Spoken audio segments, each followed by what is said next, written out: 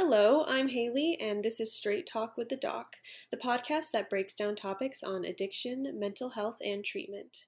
I'm joined by our expert and medical director, Dr. Bott, and our content director, Jeff. How are you two doing today? Doing well, Haley. How about you guys? I'm doing well. It's a good day today. I'm doing well too. So, in previous episodes, we've talked about mental health disorders and their connection to addiction. But today we're going to take some time and break down a pretty common mood disorder: depression. Dr. Bott, can you kind of start by telling us how common is depression? When we look at it, depression is one of the most common mental health disorders that we have. And it affects women and men, a variety of ages throughout the lifespan.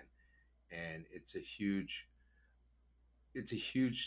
topic that you will see when we speak about mental illness as a whole and those who suffer with addiction, and how often depression comes up when we speak about that. Okay, are there like different levels of severity for depression? Depression is often qualified and classified in a variety of ways, but most people, when we hear about depression, we're talking about clinical depression, and when we're speaking about you know treatment, and we're speaking about addiction.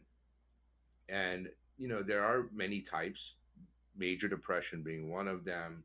There's also a thing called persistent depressive disorder, or also it was known as dysthymia before. There's depression that occurs in the scope of other mood disorders like bipolar disorder. And then there are unspecified depressive disorders. And depression can also be secondary to, periods of adjustment or grief, periods where we're using substances, and medical conditions that can cause depression. So depression exists in many different forms and can occur, secondary or as a primary, mental health issue. Okay. Can you kind of explain like what's going on in the brain of someone with depression, and is that different if it's primary or secondary? Well, when we look at depression as a primary mental health illness, we're talking about people who have, the science shows that there are neurobiological, dysregulation that occurs. And, we try to see if somebody has a primary mental health condition, a primary depression, excuse me, that, often they are treated with psychotherapy. And believe it or not, a lot of therapeutic interventions have proven to actually alter, the brain's neurochemistry. So the neurochemical underpinnings and dysregulation has been hypothesized as a major cause of somebody to feel depressed. And that's really our hallmark of treatment when it comes to medications. It is to re-regulate or rebalance those altered neurochemicals. So yeah, that's basically the underlying. To be succinct, that's the underlying understood causative agent of depression. Could you kind of break down like some of the most common symptoms? Depression is again, we talked about just a few moments ago. There's different severities of depression. It can be mild, moderate, and severe. But according to some of the textbooks that we have and the criteria that's established by the American Psychiatric Association, the hallmark for depression is persistent sad mood that can be accompanied by hopelessness, isolation, changes in energy, sleep patterns, loss of interest. This can become very persistent that somebody stops taking care of themselves in terms of their hygiene. um, the things that they experienced that used to make them happy before, they're no longer feeling pleasure out of them. And it should be causing a functional change.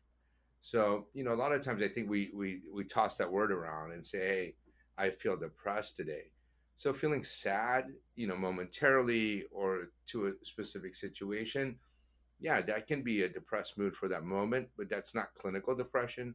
Clinical depression is understood, by a general persistent um, mood change. And that should be evident by the way, somebody can observe a functional change in that person.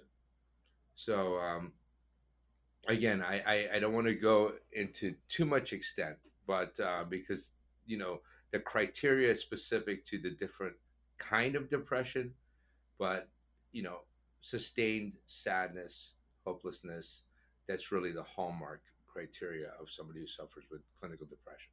So, are you kind of saying that the symptoms are different in different people almost? Yeah, because, how depression is experienced with amongst children and adolescents is different than adults. For example, irritability is often a common, sign or symptom, excuse me, of depression in children. They might not be able to articulate that they're feeling sad, or they don't have, the interest in things that used to make them happy before, but it can be, evident by their behaviors. They become withdrawn, or they become angry, and things that, would normally not make them upset will get them, to have a tempered outburst. So those are different. And then, people who have, atypical depression, for example, they're depressed, but then a positive stimuli, a positive situation, an environmental condition can break that depression momentarily. So there's so many different, symptoms and relationships that can, exacerbate symptoms or not. And, definitely depression looks different based on the individual. Going off of that question, I know you sort of already answered this, but it's just such an important topic that I want to ask you again. What are the signs that someone that you know might be struggling with depression? So I mentioned that you have to see like some functional change.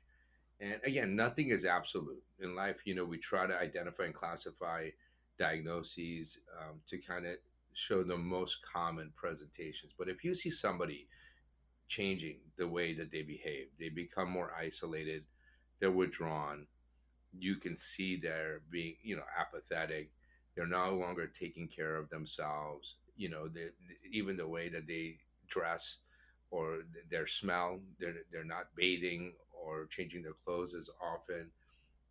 You can see them maybe pursue um, alternative ways to feel happy, drugs, alcohol. These are often signs that other people can see that, this person might be suffering with depression. And, that can become even more severe. People start to often harm themselves, which is one of the worst things that we can see when somebody's suffering with depression, is if they ultimately end up with self-harm or suicidality or suicide attempts. So all of those things is such a broad range of symptoms. I would like to, dive into the drug and alcohol addiction and depression a little bit more later. But first, can you kind of tell me about the treatment options that are available for someone with depression? With many different illnesses, it's often best to see if we can avoid medication.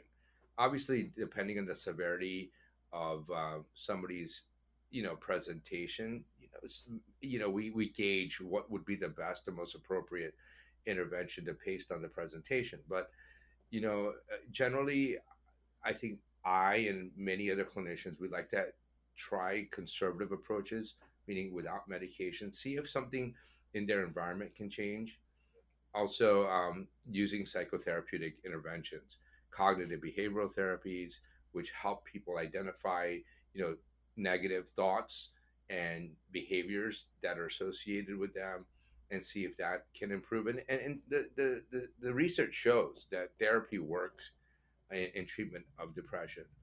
But sometimes these therapeutic measures and the behavioral changes don't work. Medications may be indicated. So we have a wide array of antidepressant medications that can be used. And, depending on the class of those medications and the response that the patient may have, we can see improvement with those symptoms. So, there are some things that maybe people have heard about in the past. There's even, transmagnetic stimulation, there's electroconvulsive therapies. Those are often reserved for people who have often treatment resistant depression, or depression that hasn't improved with multiple trials of medications and therapies. So again, just like everything, there's a wide range of different therapeutic interventions that we have, therapy all the way to getting hospitalized and maybe even having, like I said, that electroconvulsive therapy. For people who are struggling with depression, I know it can feel hopeless. They feel like they're never going to get better. But is it possible to fully recover from depression, or is this something that these people are going to kind of just have to deal with, for the rest of their lives? We see many people have episodes of depression, even major depression, and they might not have similar episodes again in the future. Then we see other individuals who have major depressive episodes, which tend to cycle if left untreated. So it really depends on the individual. It's important, though, that if you are diagnosed and you are, suffering with depression, that you do get that treatment, because the outcomes and the prevention of relapsing um, is there, if left untreated. That the relapse potential is it's higher. So to answer your question, it depends on the individual. Some people can experience a major depressive or depressive episode and not have them again in the future. But oftentimes, when people suffer from those major um, changes in their mood, which ends up classifying them as major depression, we often see that happening again in the future. But the prognosis can be better if people um, learn from what has worked for them therapeutically. And sometimes people have to remain on medications or stay in therapy for extended periods of time to prevent, relapse of their symptomatology.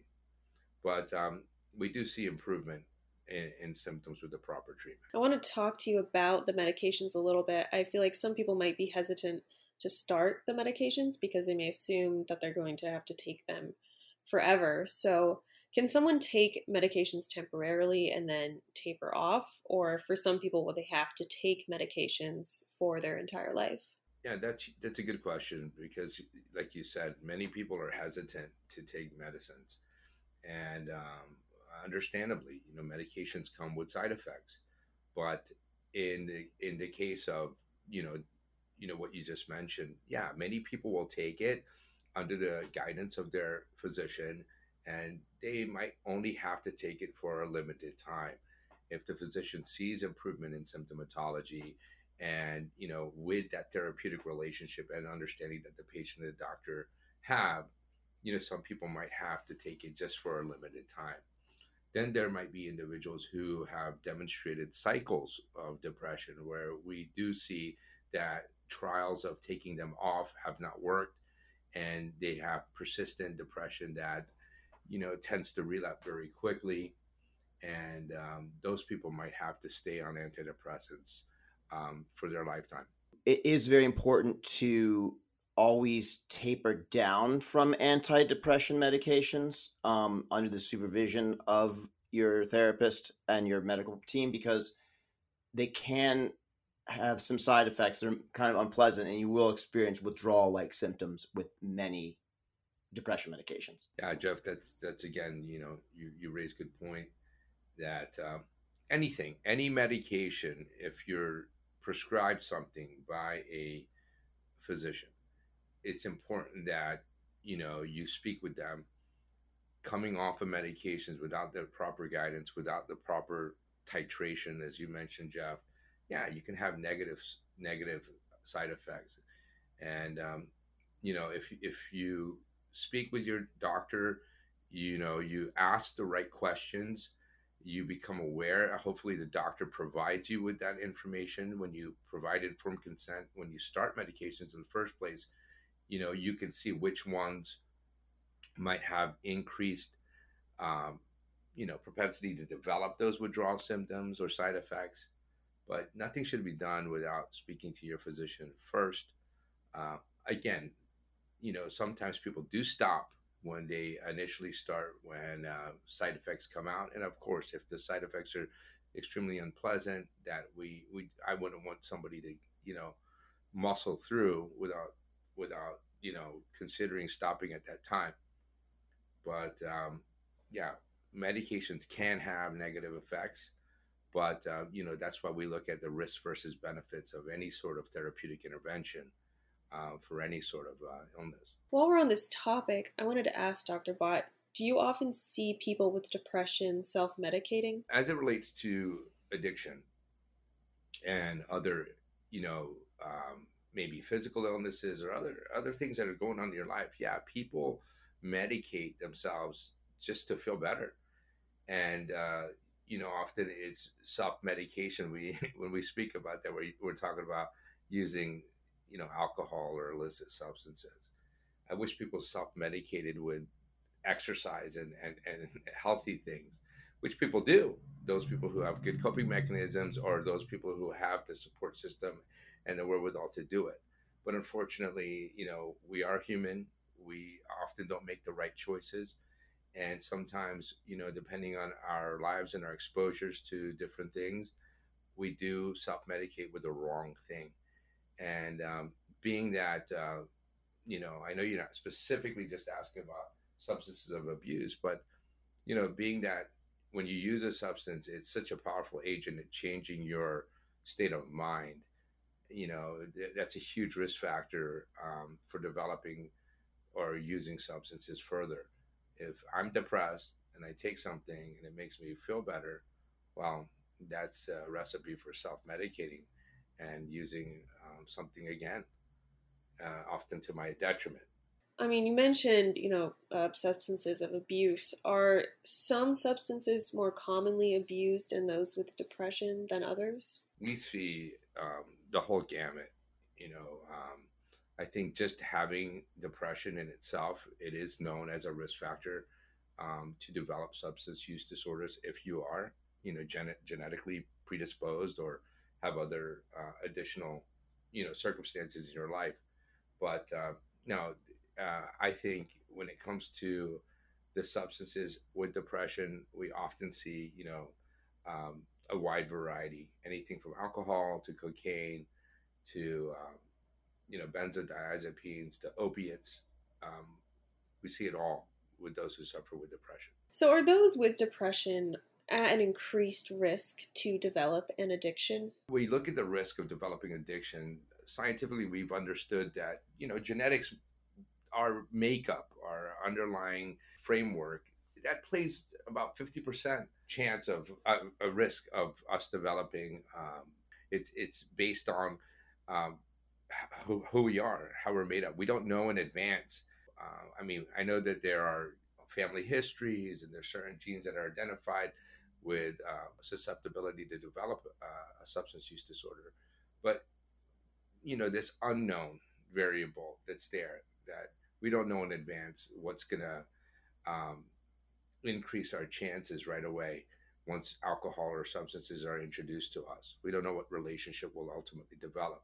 So that underlying framework is there. But the other 50% is everything else. And the presence or absence of mental health conditions or physical conditions is a huge risk factor for developing, further substance abuse disorder, and depression being one of them. So going back to kind of what you said earlier, we were talking about self-medicating and, obviously it'd be great if people self-medicated with exercise and a healthy diet, but, unfortunately that's not always the reality. So for somebody who is self-medicating, how do different substances interact with someone with depression? If somebody is drinking a lot, is that going to worsen their symptoms? Different substances of abuse have different characteristics, and some can tend to worsen depression, and some can have a tendency to temporarily alleviate them. Well, when we talk about self-medicating, at some point in the range of substance abuse, somebody is feeling better when they're using, so when we look at how addictive substances work, or illicit substances, or even alcohol, they tend to make people feel good, or at least that's the intention when somebody's using it. And that's often when, the substance is introduced, neurochemicals like dopamine and other pleasure chemicals that are there, they're increased in our body. So, depending on the substance, we do feel a pleasurable, rewarding sensation. But then beyond that, there are substances that are more classified as depressants in terms of the fact that they sedate you. They slow down the central nervous system, and these are substances like alcohol or benzodiazepines and even opiates to a degree. I know many people who use heroin or opiate products. They feel good initially, but the more we use them, there is that depressive effect. Similarly, or I'm sorry, on the other side, we have elevating stimulant type classes of substances like cocaine or methamphetamines, and those aren't classified as depressants because they tend to boost you up, increase your energy, but with that you can become more paranoid or you can become psychotic. So, as a class, the alcohol, the benzodiazepine, the sedative hypnotics, those things tend to be more depressive in terms of, slowing down our central nervous system. So, somebody who's suffering with depression might end up feeling more depressed quicker with those substances.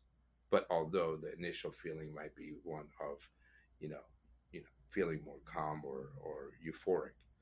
So, but in the end game, I always say, for every substance that we use, for every action that it has, our body will provide or an equal and opposite reaction. So if these drugs are abused to make us feel good, once the drugs are removed, we all going to feel bad. So, kind of the class of drugs does affect symptoms differently. Definitely, yeah. You can be more quickly synergized with sedatives on top of depression.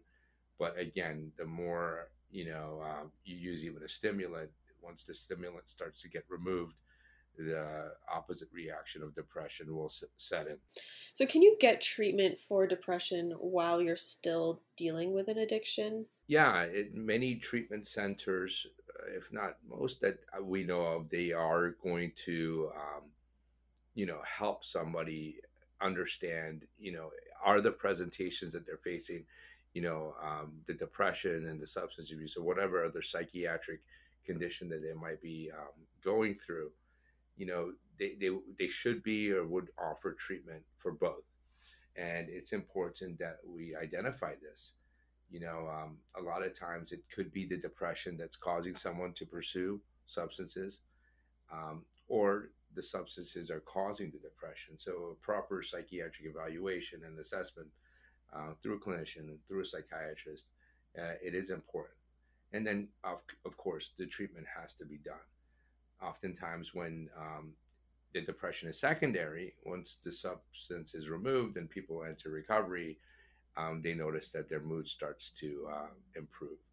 But with a good evaluation, good history taking, good collateral information, we often can recognize that the substance use is because someone is having an underlying depression that needs to be treated.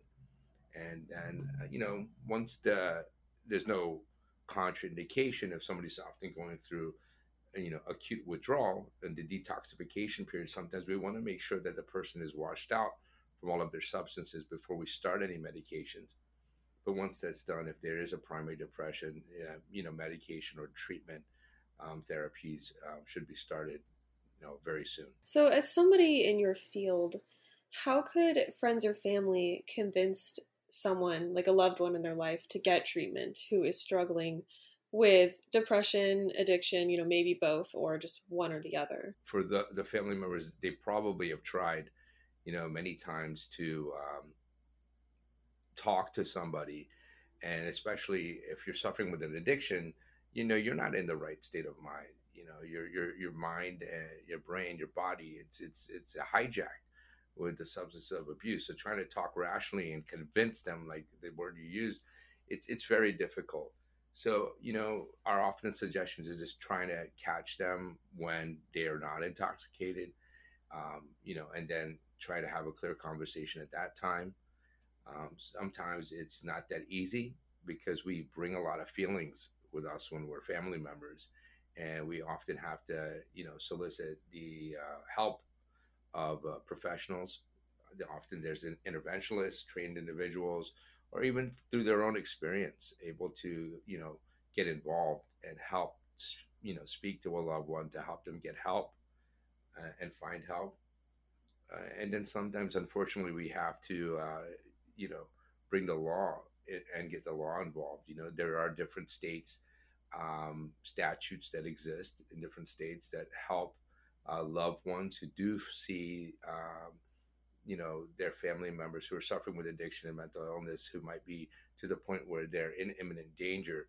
There are involuntary, processes that can help people, unfortunately, against their will, get into treatment. But it's better to do that and have them be safe than, unfortunately, have the negative consequences of, of potentially dying.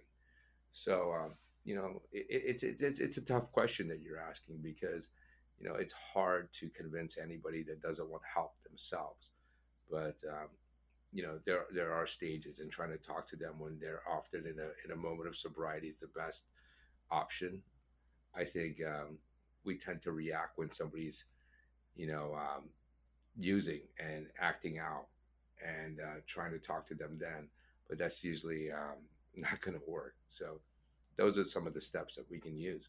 Dr. Bott, is there anything else on this topic that you think is important for people to know?